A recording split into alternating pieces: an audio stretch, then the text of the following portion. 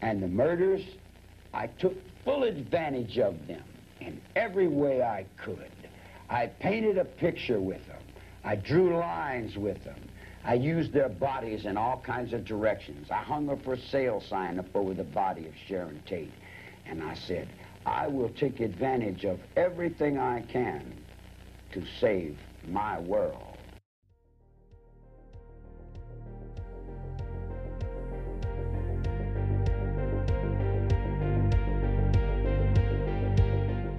Generation X Paranormal.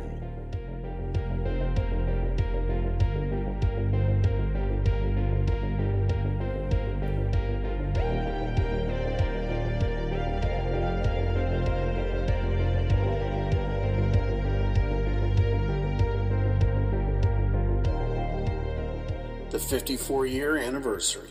Well, hey everybody, welcome back. This episode, if you've clicked on it, you know what it's about. It's a bit of a difficult one. You know, it's not often that we go through some of these subjects and say, well, you know, that really left a real unsettled feeling. Well, this one did. I actually got physically ill just looking at some of the photographs and just hearing this gargantuan idiot talk, Manson himself. But anyway, nonetheless, we'll get started. Of course, this episode has to deal with the Manson murders. Just kind of kicking it off. Manson was a man from a broken home who grew up committing crimes. At age 9, he set his school on fire. He also got in trouble from truancy and petty theft. He was sent to reform school and was allegedly raped by other students and was beaten. He was in and out of several schools. He was given an aptitude test that determined that he was illiterate, but had an above-average IQ of 109, and he was deemed aggressively antisocial. On a psychiatrist's recommendation, he was sent to a minimum security institution, but was caught raping and molesting other boys. Man, what a great character that guy is. After this, he was in and out of prisons for multiple crimes. Manson moved to the Haight-Ashbury district in San Francisco, and he started taking LSD and began studying the free love philosophy. He began preaching his own philosophy based on a mixture of a science fiction book, Stranger in a Strange Land, the Bible, Scientology, Dale Carnegie, and the Beatles. He established himself as a guru and borrowed some of his philosophy from the Process Church of the Final Judgment, and its 7 members believed Satan would become reconciled to Jesus, and they would come together and at the end of the world judge humanity. Manson soon had his first group of followers, most of them female, and Manson allegedly taught his followers that they were the reincarnation of the original Christians and that the establishment could be characterized as the Romans. In 1968, Manson and his followers settled in Los Angeles in the Topanga Canyon area of Malibu and Venice along the coast. Manson gave his followers LSD in an attempt to reprogram their minds to submit totally to his will, and they did. He would soon have group LSD trips and take lower doses himself to keep his wits about him. The core members of the Manson following eventually included Charles Tex Watson, a musician and former actor, Bobby Beausoleil, a former musician and pornographic actor, Brunner, Susan Atkins, Patricia Krenwinkel, and Leslie Van Houten. On April 6, 1968, Dennis Wilson of the Beach Boys was driving through Malibu when he noticed 2 female hitchhikers, Patricia Krenwinkel and Ella Jo Bailey, which I thought reminded us a lot of Once Upon a Time in Hollywood, that whole Brad Pitt thing. Mm-hmm. Yeah. So he picked them up and dropped them off at their destination. On April 11th, Wilson noticed the same 2 girls hitchhiking again, and this time he took them to his home at 14400 Sunset Boulevard. He recalled that he told the girls about our involvement with the Maharaji, is what he said. And they told him they had a guru as well, and his name was Charlie Manson, who recently come out of jail after 12 years. Wilson then went into a recording session and returned later that night. He was met in the driveway by Manson, and when Wilson walked into his home, about a dozen people were occupying the premises, and most of them young women. Wilson was initially fascinated by Manson and his followers, referring to him as the Wizard in Rave magazine article at the time. The two struck a friendship, and over the next few months, members of the Manson family, mostly women who were treated as servants, were housed in Wilson's residence. This arrangement persisted for about 6 months. Wilson introduced Manson to a few friends in the music business, including the Byrds, producer Terry Melcher. Manson recorded numerous songs at Brian Wilson's home studio, although the recordings remain unheard to the public. Wilson eventually distanced himself from Manson and moved out of the house, leaving Manson and his followers there. Virtually all of Wilson's household possessions were stolen by the family, and the members were evicted from his home 3 weeks before the lease was scheduled to expire. When Manson subsequently sought further contact, he left a bullet with Wilson's housekeeper to be delivered with a threatening message. And band manager Nick Grillo said that Wilson became concerned after Manson had got into much heavier drug situation, taking tremendous amounts of acid, and Dennis wouldn't tolerate it and asked him to leave. It was difficult for Dennis because he was afraid of Charlie. Writing in his 2016 memoir, Mike Love recalled Wilson saying that he had witnessed Manson shooting a black man in half with an M16 rifle and hiding his body in a well. Melcher said that Wilson had been aware that the family were killing people and had been so freaked out he just didn't want to live anymore. He was afraid, and he thought he should have gone to the authorities, but he didn't, and the rest of it happened. Manson established a base for the family at Spahn Ranch in August of 1968 after Wilson's landlord evicted him. It had been a television and movie set for westerns, but the building had deteriorated by the late 1960s.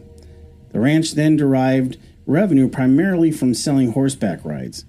Female family members did chores around the ranch and occasionally had sex on the Manson's orders with a nearly blind 80-year-old owner, George Spahn, which I'm sure that was just a lovely experience for everyone.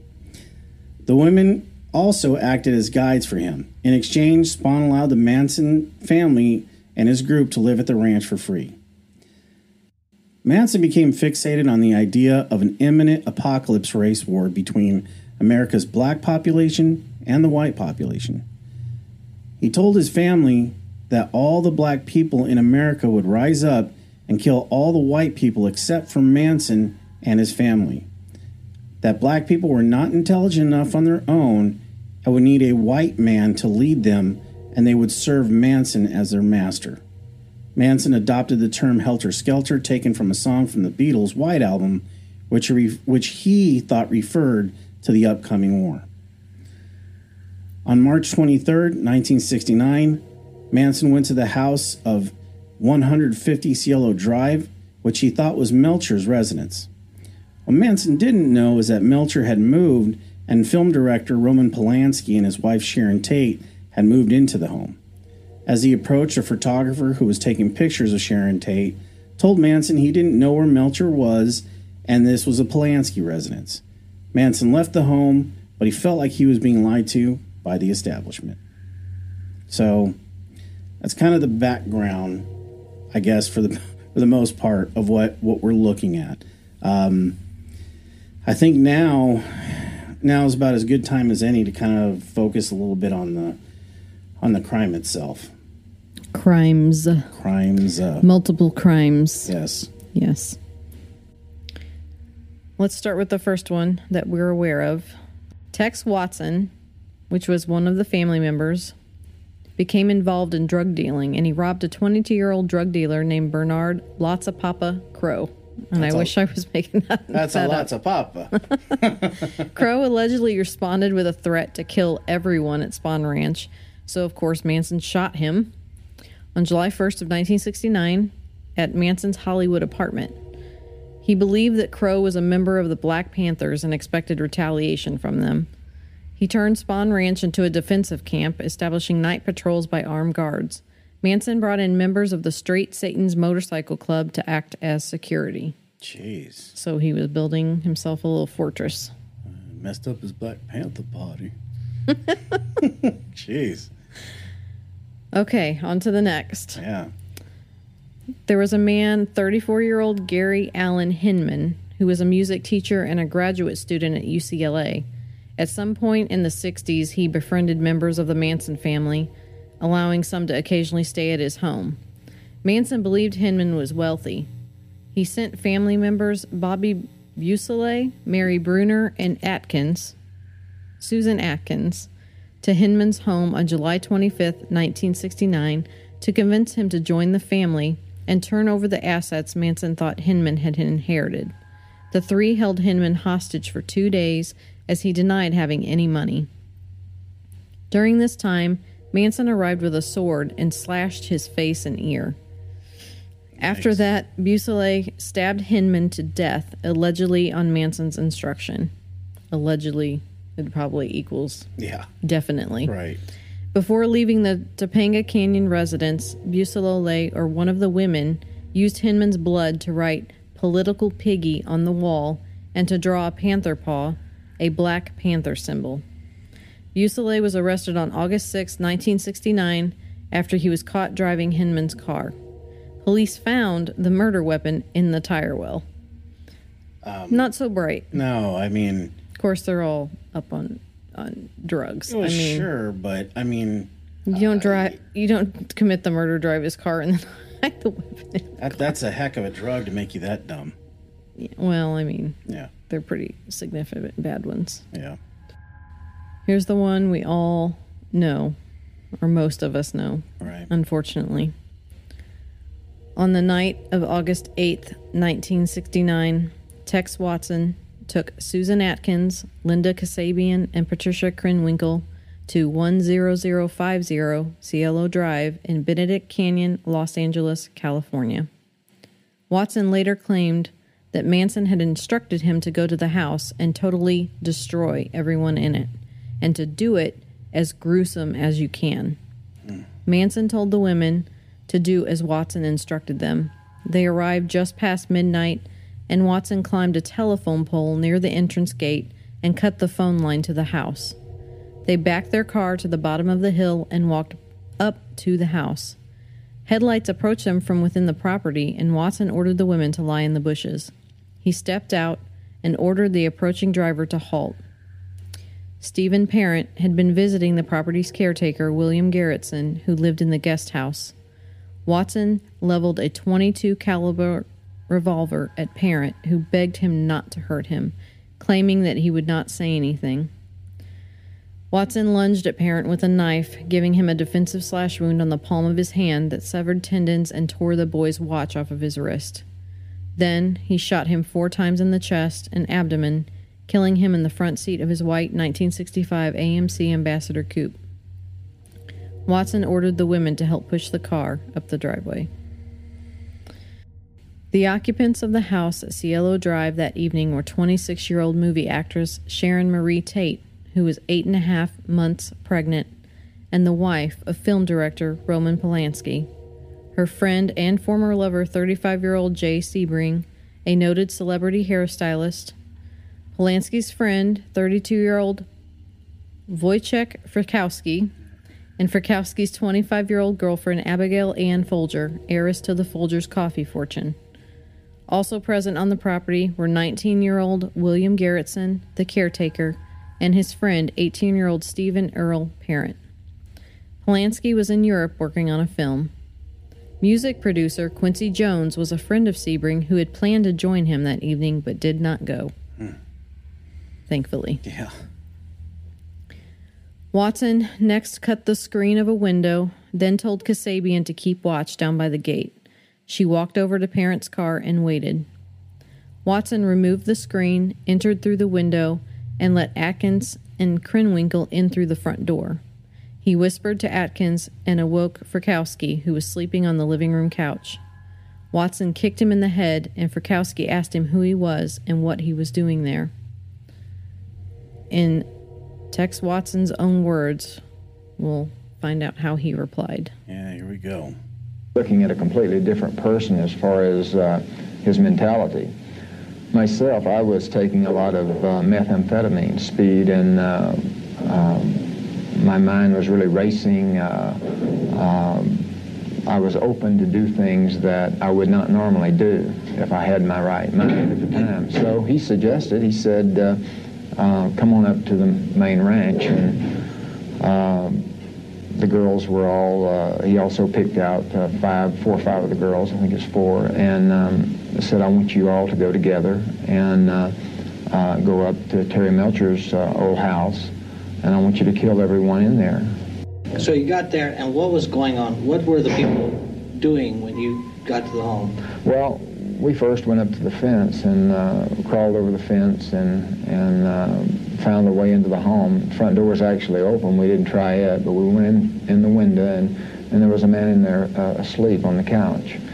And the first thing I did, I kicked him, and I told him that I was the devil and that I was there to do the devil's work. Yeah, he was the devil, all right. On Watson's direction, Atkins found the house's 3 other occupants with Krenwinkel's help and forced them into the living room.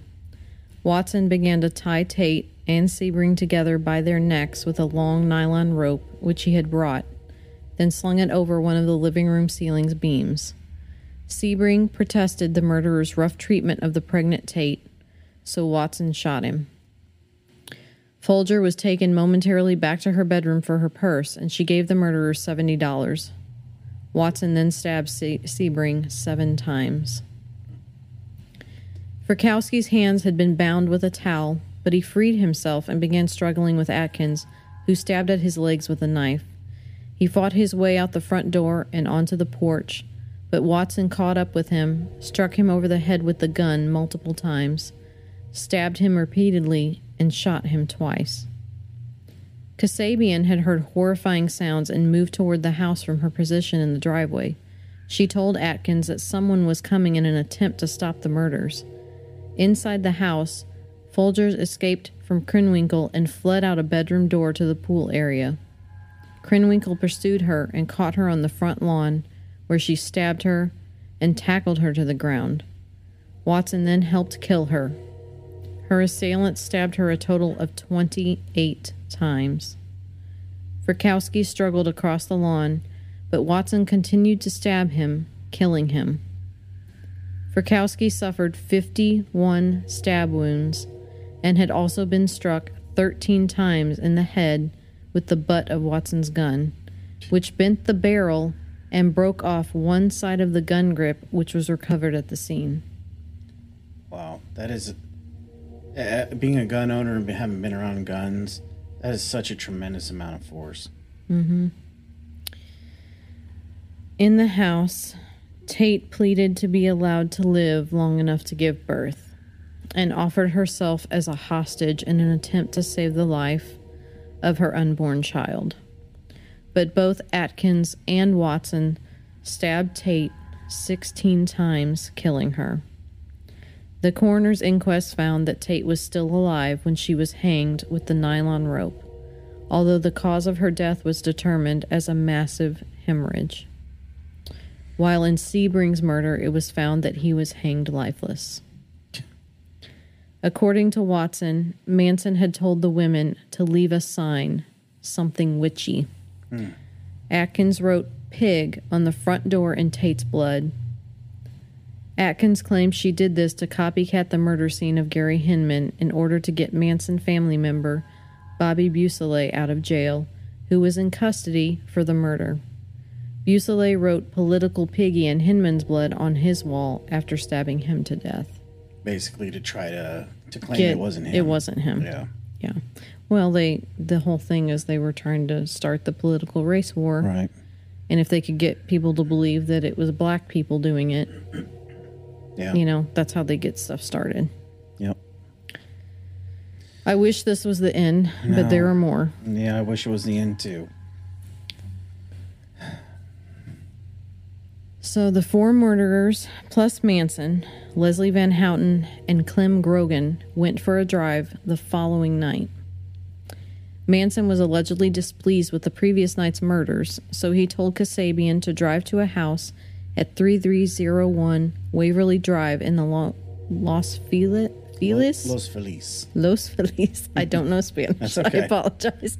Section of Los Angeles, located next door to a home where Manson and family members had attended a party the previous year. It belonged to a 44-year-old supermarket executive, Lino Labianca, and his 43-year-old wife, Rosemary Labianca, co-owner of a dress shop. According to Atkins and Kasabian, Manson disappeared up the driveway and returned to say that he had tied up the house's occupants. Then Watson, Krenwinkel, and Van Houten went in. Watson claims in his autobiography that Manson went up alone, then returned to take him up to the house with him. Manson pointed out a sleeping man through a window, and the two entered through the unlocked back door. Watson claims Manson roused the sleeping Lino Labianca from the couch at gunpoint and had Watson bind his hands with a leather thong. Rosemary was brought into the living room from the bedroom, and Watson covered the couple's heads with pillowcases, which he bound in place with lamp cords. Manson left, and Krenwinkel and Van Houten entered the house. Watson had complained to Manson earlier of the inadequacy of the previous night's weapons. Watson sent the women from the kitchen to the bedroom where Rosemary Labianca had been returned, while he went to the living room and began stabbing Lino Labianca with a chrome-plated bayonet. The first thrust went into his throat. Watson heard a scuffle in the bedroom and went in there to discover Rosemary Labianca keeping the women at bay by swinging the lamp tied to her neck. He stabbed her several times with the bayonet, then returned to the living room and resumed attacking Lino, whom he stabbed a total of 12 times. He then carved the word "war" into his abdomen. Watson returned to the bedroom and found Krenwinkel stabbing Rosemary with a knife from the kitchen. Van Houten stabbed her approximately 16 times in the back and the exposed buttocks. Van Houten claimed at trial that Rosemary Labianca was already dead during the stabbing. Evidence showed that many of the 41 stab wounds had in fact been inflicted post-mortem. I guess if there's any... And here are Van Houten's words about how she felt while she was stabbing her. I remember in court I said that I felt like a shark, just out of control for that moment. And I felt as though I were using all the strength I had, and I was very surprised that when the coroner's report was given that the wounds were superficial, that they didn't penetrate that deeply. Yeah, as if that was any kind of consolation. Right. Watson then cleaned off the bayonet and showered, while Krenwinkel wrote "Rise" and "Death to Pigs" on the walls, and "Helter Skelter" on the refrigerator door, all in Labianca's blood. She gave Lino Labianca 14 puncture wounds with an ivory-handled, two-tined carving fork, which she left jutting out of his stomach. She also planted a steak knife in his throat. Meanwhile, Manson drove the other 3 family members who had departed Spawn with him that evening to the Venice home of the Lebanese actor Saladin Nader. Mm-hmm. Manson left them there and drove back to Spawn Ranch, leaving them and the Labianca killers to hitchhike home. Nice guy. Yeah.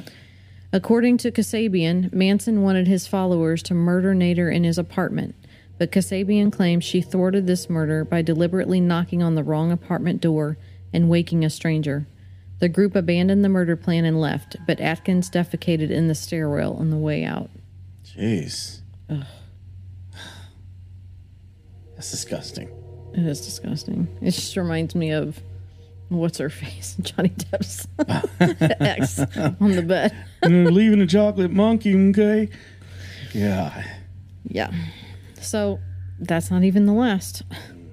We got another one. Mm.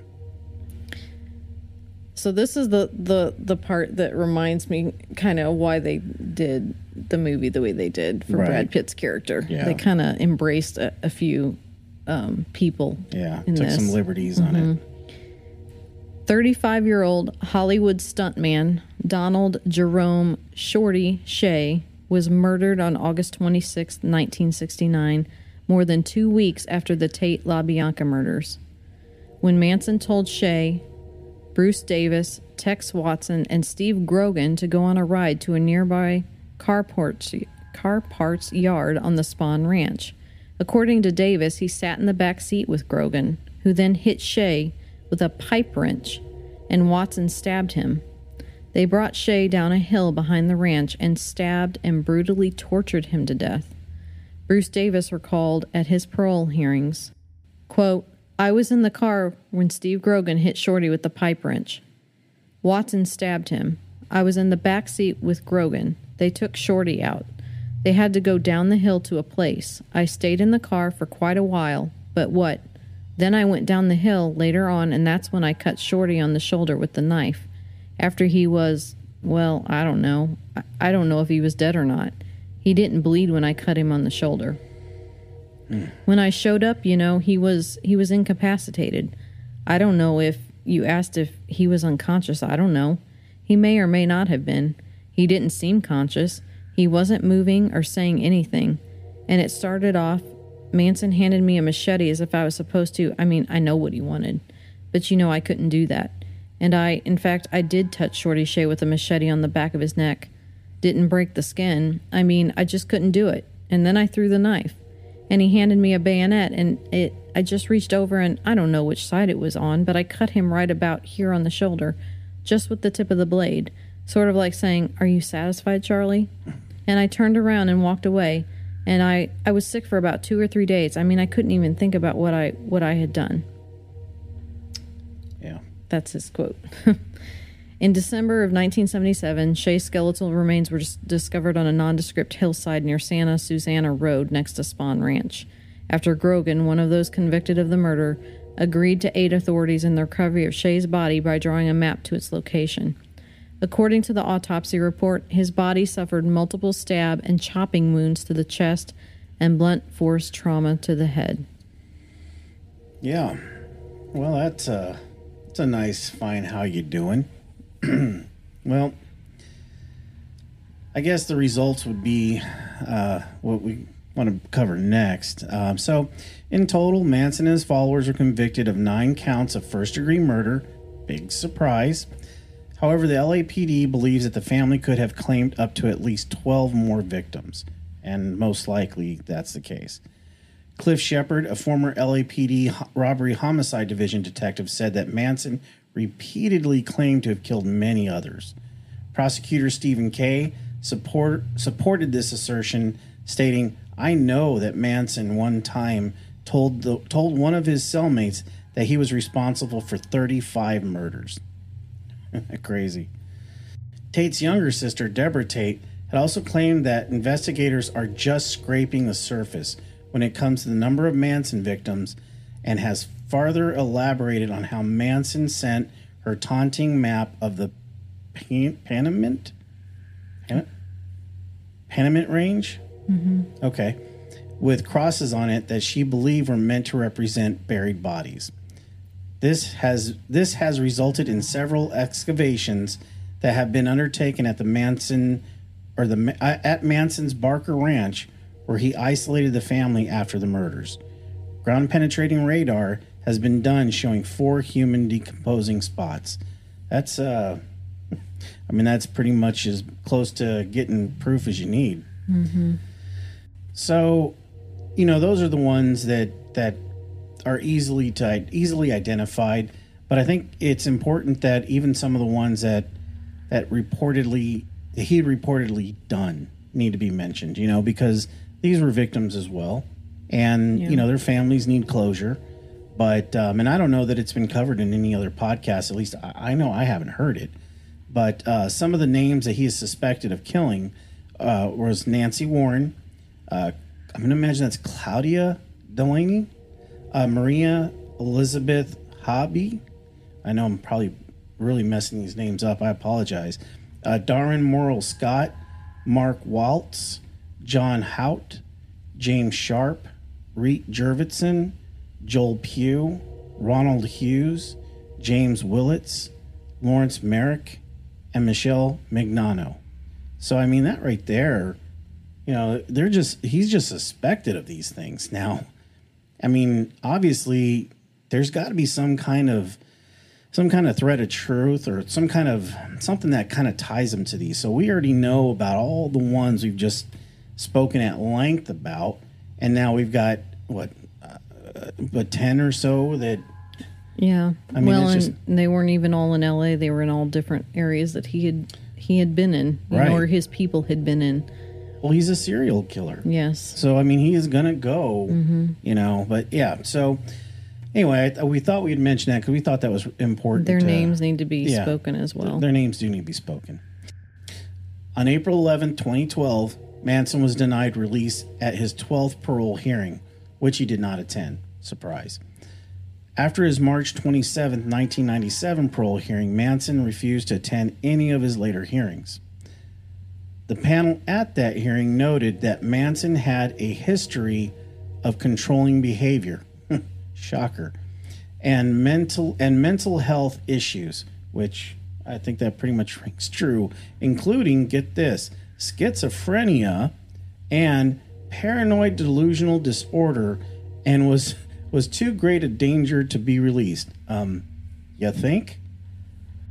The panel also noted that Manson had received 108 rules violations, had no indication of remorse, no insight into the causative factors of the crimes, lacked understanding of the magnitude of the crimes, had an exceptional callous disregard for human suffering, and had no parole plans.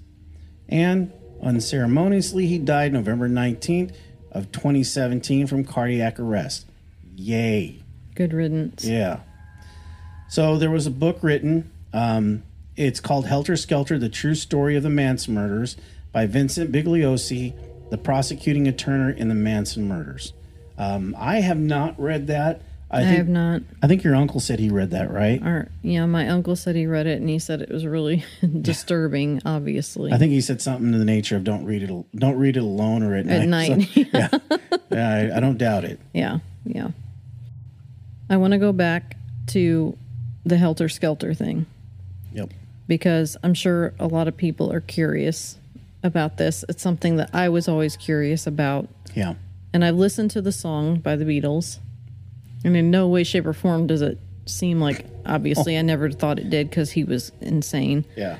However, I kind of wanted to listen to it because I'm not very familiar with that song. And I've always been so, like, what did the Beatles think about this? To know that their album was, like, his driving force behind this. And he thought he was, you know, in line with the Beatles because that's what he thought. He thought that the Beatles knew about this plan and like, pushing him forward. I mean, that'd be hard to deal with, right. I would think, right? Yeah.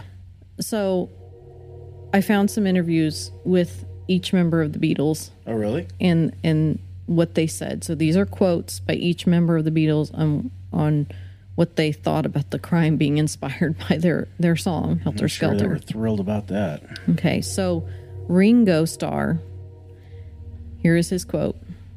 "It was upsetting.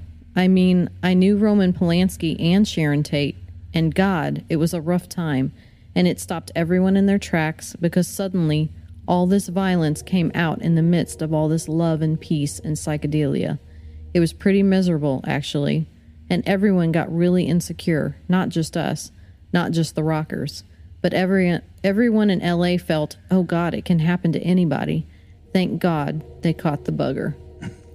Which is very British of him. Yeah, it's very Ringo Starr-ish. Yes. George Harrison says, quote, "Everybody was getting on the big Beatle bandwagon, the police and the promoters and the Lord Mayors and murderers too. The Beatles were topical and they were the main thing that was written about in the world, so everybody attached themselves to us, whether it was our fault or not. It was upsetting to be associated with something so sleazy as Charles Manson. Another thing I found offensive was that Manson suddenly portrayed the long hair, beard, and mustache kind of image, as well as that of a murderer. Up until then, the long hair and the beard were more to do with not having your hair cut and not having a shave, a case of just being scruff or something." End quote. The guitarist and singer was quite horrified that Manson may have used his song Piggies as a justification for the Tate Labianca murders. Rosemary and Lino Labianca were both stabbed to death with forks. It's probably a reference to Harrison's satirical lyrics about piggies, quote, clutching forks and knives to eat their bacon. When Vincent Bugliosi asked Harrison for permission to quote the lyrics to Piggies in the book Helter Skelter, Harrison refused, and I don't blame him. No, I don't either. I think at that point you want to be kind of disassociated from the whole thing. Right. And I didn't know about that. That was something I learned researching all this stuff. It totally makes sense now why they use the forks. I was like, why would they just, when they've always used knives? It didn't make sense to me. Yep. But that makes sense. Paul McCartney. Sir Paul. Yes. Charles Manson interpreted that Helter Skelter was something to do with the 4 horsemen of the apocalypse. I still don't know what all that stuff is. It's from the Bible, Revelation. I haven't read it, so I wouldn't know. But he interpreted the whole thing, that we were the 4 horsemen, Helter Skelter, the song, and it arrived at having to go out and kill everyone. It was about a playground slide. Right. I mean, you go to the top of the slide. Yeah. I mean, yeah. Anyway. It actually mentions a slide. Yeah, I know. It's so stupid. Mm-hmm. Oh, I hated that guy. And then in John Lennon words, which is typical for John Lennon, all that Manson stuff was built around George's song about pigs and this one Helter Skelter. Paul's song about an English fairground. It has nothing to do with anything, and least of all to do with me. Well, that is a very Lennon-esque. Yes, that's what I thought. It sounds... Let's blame it on the other Beatles, not me. Boy, they did not have any internal problems in that band at all.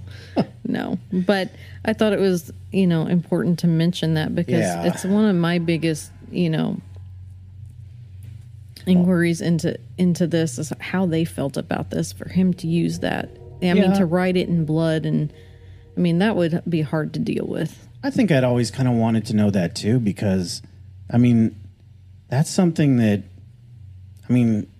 is so ingrained in this story. Mm-hmm. And, the Beatles were so, he was right. They were everything. It was that they were the existence of anything pop culture, music. So I had always been kind of interested in what they thought of it too. So that's great pull. That's good.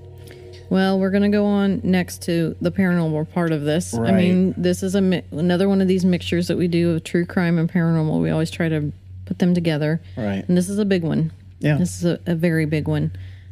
Obviously, there's probably multiple upon multiple, but I tried to focus on the tops that I could find, and they're pretty big ones. Yeah. So we're each gonna go back and forth here, and you can take one, and I'll take the next. Sure, I'll take the first one. So David Oman, and I'll go into a little bit more, but he's been on, gosh, I think every ghost hunting show, every ghost hunting podcast. I mean, anybody who's researched these hauntings, he's sort of been a part of, and this is the reason why. So the Hills of Benedict Canyon, David Oman, he's a Hollywood producer, and his home was built.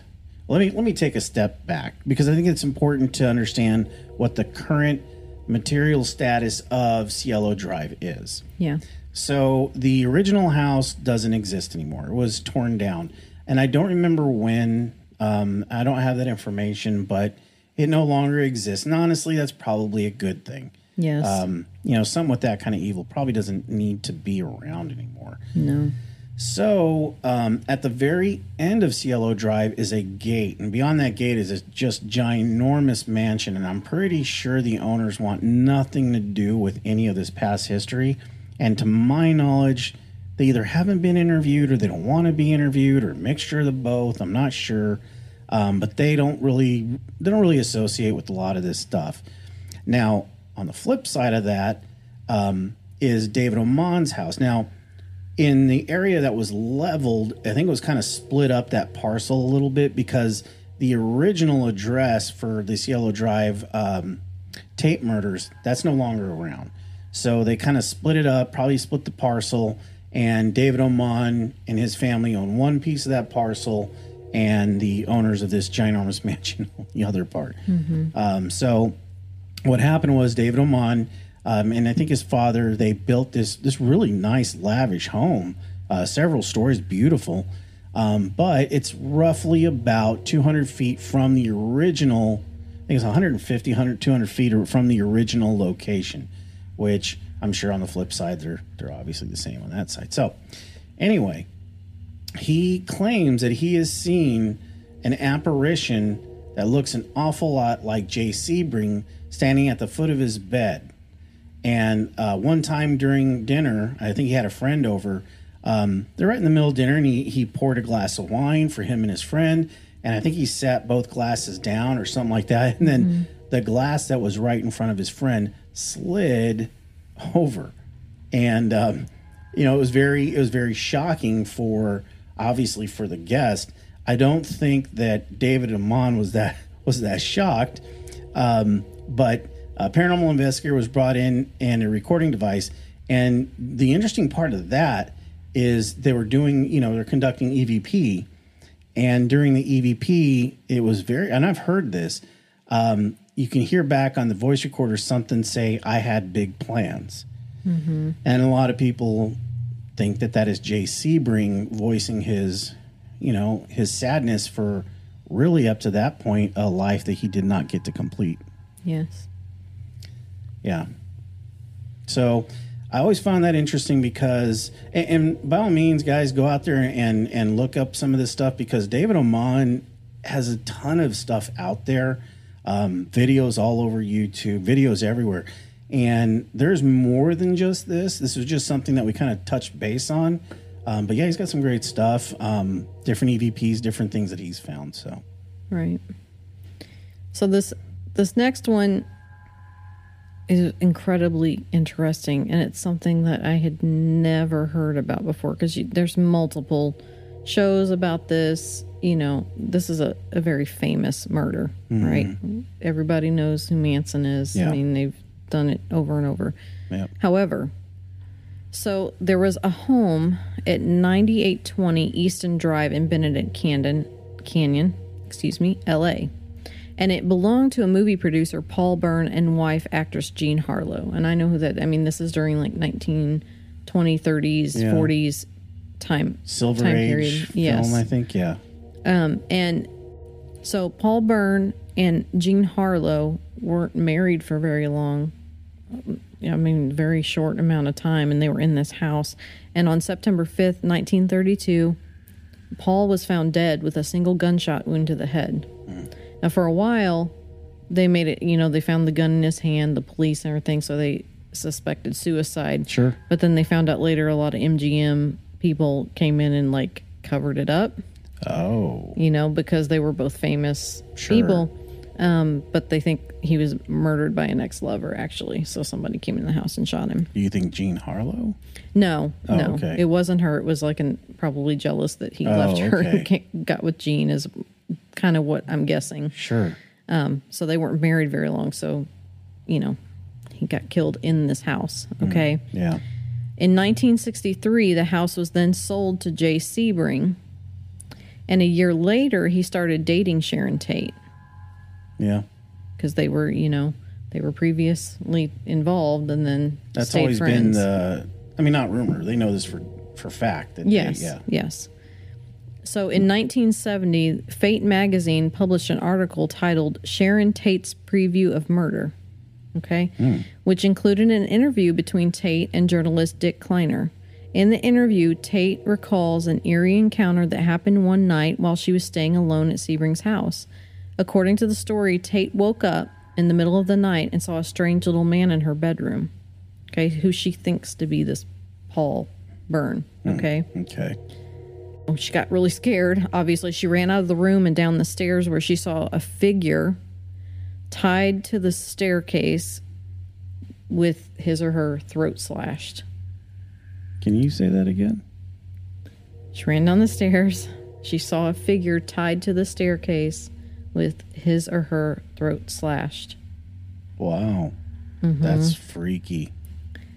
So obviously the article speculates that the encounter wasn't a dream and everything. And something else that was mentioned was that she went down, was downstairs and, made herself a cocktail and she started picking at the wallpaper. Right.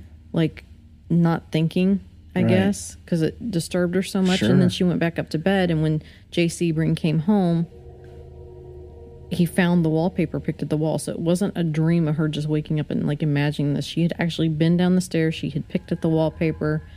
So, I mean, it was really, really crazy. But, a lot of people think that this was a premonition predicting her and That's Sebring's exactly death. what I was thinking, yeah. Yeah. Now, Tate's family and friends say that, no, she never had that. And, Sure. so you don't really know if it's completely true. Right. But I think it's pretty interesting. And then some people, think that the ghost of Paul Byrne came to, warn her that this was going to happen. I mean, you don't know. But for her to wake up and see him and then go down the stairs and then see that's scary. I think I'd need a lot more than a freaking cocktail. That's scary. Yeah. I mean, first of all, obviously she had no idea or could not have been No. in any way, shape, or form known what was coming. But if that is true and this incident did exactly happen in that way, I mean, that's really tough to refute that could have been very easily some kind of premonition. Well, if he bought it in 63 and they started dating in 64, it was probably between 64 and 65. I don't know when she married Roman Polanski, but that's only 4 years until their death. So it's not, I mean, it's not like we're that far talking off. 10 years down the road. Right. Now, the current owner who bought the house from Jay Sebring's parents in 1970 says he and his wife have never had any paranormal experiences while in the house. But here's something else weird. So you got Paul Byrne getting shot in his house, and then Jay Sebring getting shot and stabbed in the other house. Right. Okay. So both their partners, which would be Jean Harlow and Sharon Tate, okay, they're both actresses, both blonde actresses in Hollywood. Yep. They both died at 26 years old, which I That's think is weird. really weird. Yeah, It's like a weird coincidence. It's a coincidence, but it's definitely. Everybody talks about the 27 Club, and I don't know if you're familiar with that or not, but all these great musicians that died at 27, right? And you always wonder about these real interesting coincidences. And I would agree, the likelihood of that being a coincidence is valid, but it's interesting in that same age range, like 26 to 27, somewhere in there. Yeah. It is odd. It is extremely odd. But I found that one, I don't know. It was really weird. I had never heard that before, that she had possibly seen something like that. I mean, and, if you don't remember what we said, I mean, her and Sebring were tied up together by rope and hung from the beams of the house. So from wood, hanging, being cut. So she basically saw the same thing. That's so crazy. I mean... And I think one thing that I didn't really say is that the blood, she saw blood like dripping onto the staircase. So like from whatever she saw, which would have been what they would have experienced because she was hemorrhaging, especially being pregnant like that. He was already passed too, so it would have been just her seeing it. I mean, I think they killed him pretty quickly, didn't they, Jay Sebring? Yeah. I think they got him right away. Anyway, it's just... Yeah. That's pretty unnerving. So the only other thing I think we're going to cover is Spawn Ranch itself. Now, Spawn Ranch burnt down. I can't remember when that happened either, but it's been quite a while. Spawn Ranch and its actual buildings hasn't existed for a very long time, and that's probably good. Yeah. Because, first of all, it was in disrepair when old jackass was living there anyway with his family. And, this poor guy, George Spawn could barely keep this thing going as it was. So, it was in disrepair. And I think it burnt down.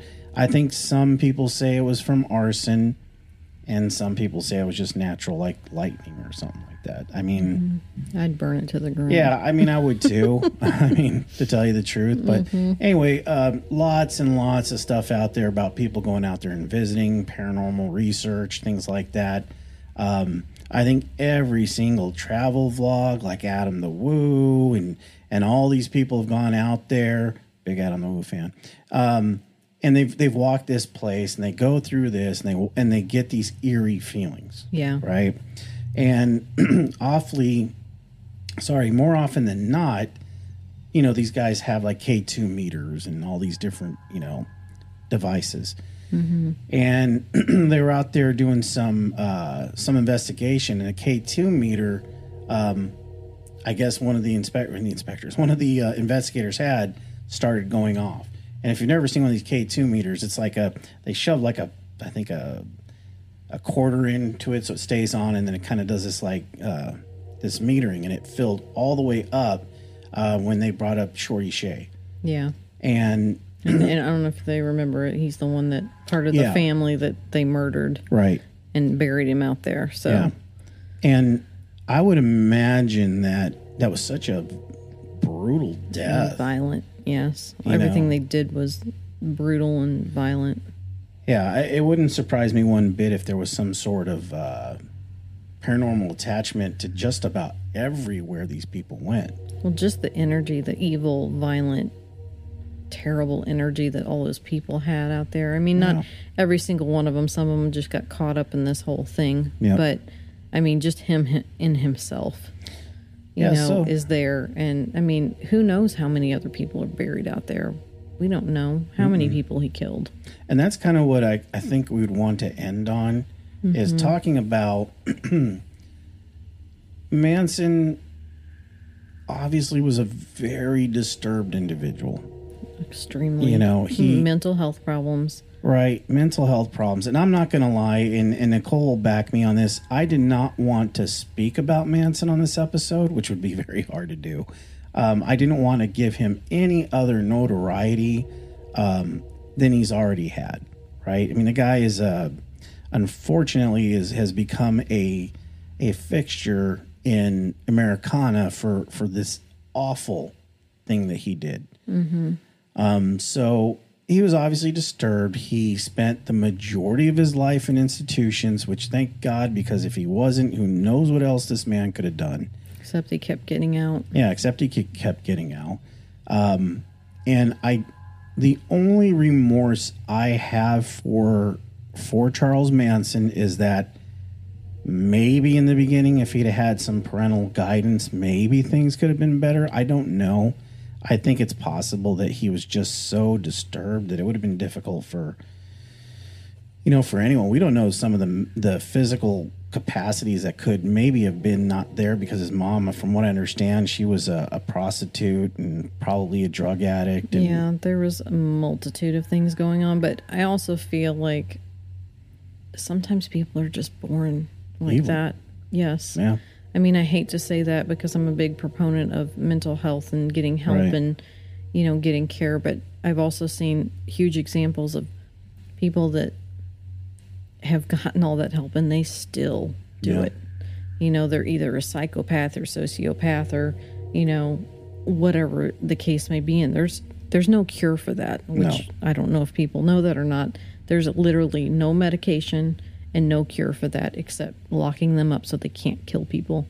Yeah. And he is a prime example of that. For sure. I mean, he would have kept doing it no matter what. And, what we said is even all those parole hearings after, he had no remorse, didn't care.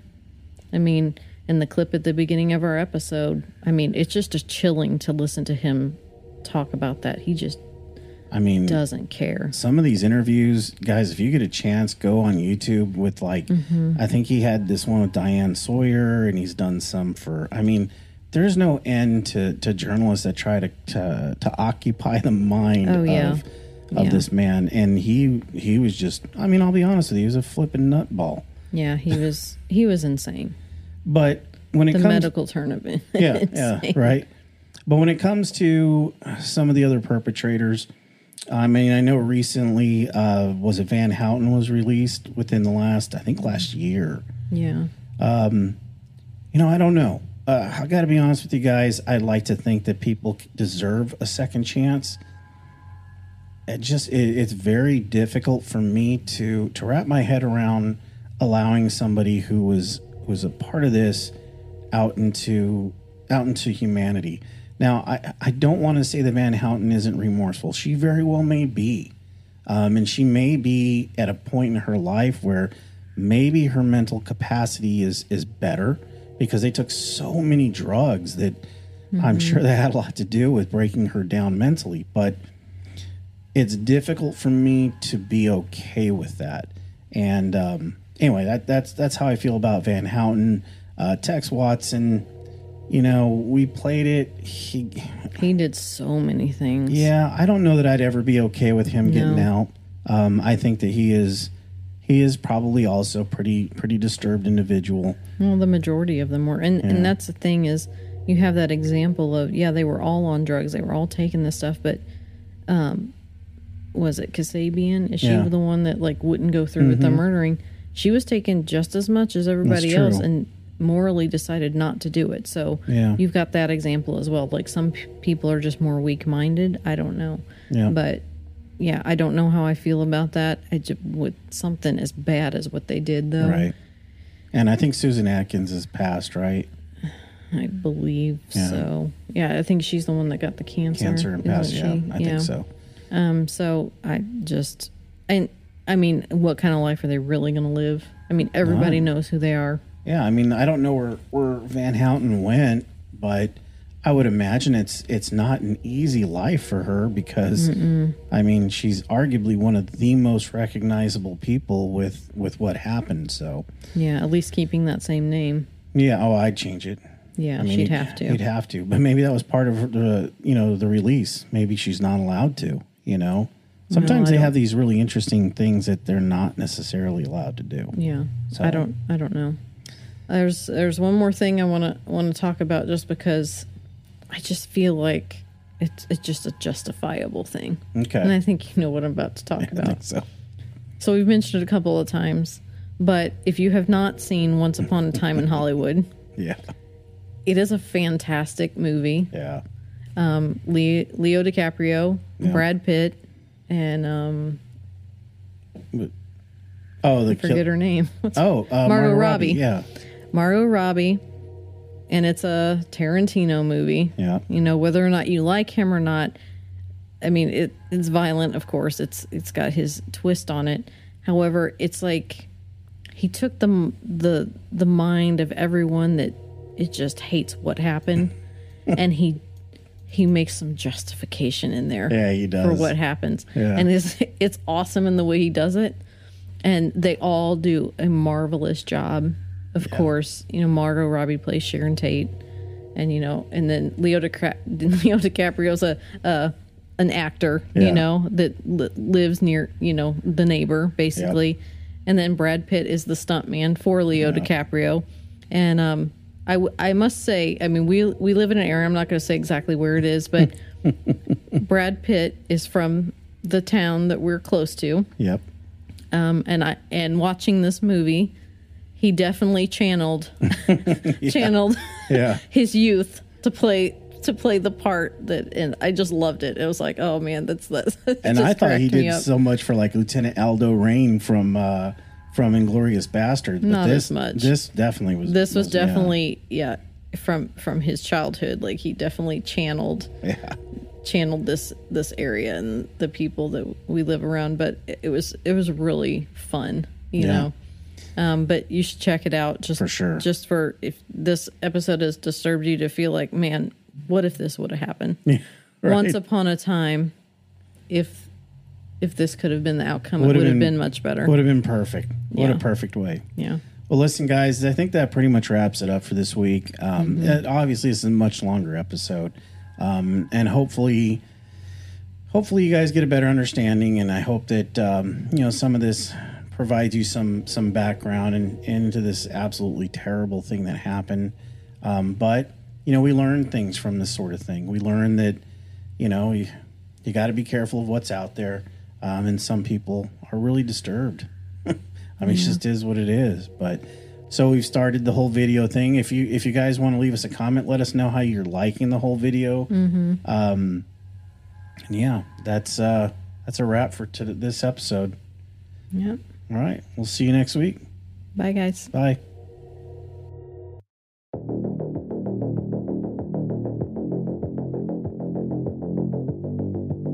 Music by Carl Casey at White Bat Audio. Please check us out on Facebook at Generation X Paranormal Podcast. Also check out our website, gxparanormal.com. And if you want to reach out with any stories or anything you want to reach out to us for, reach us at info@gxparanormal.com. And we'd love to hear from you. Thank you and have a good day.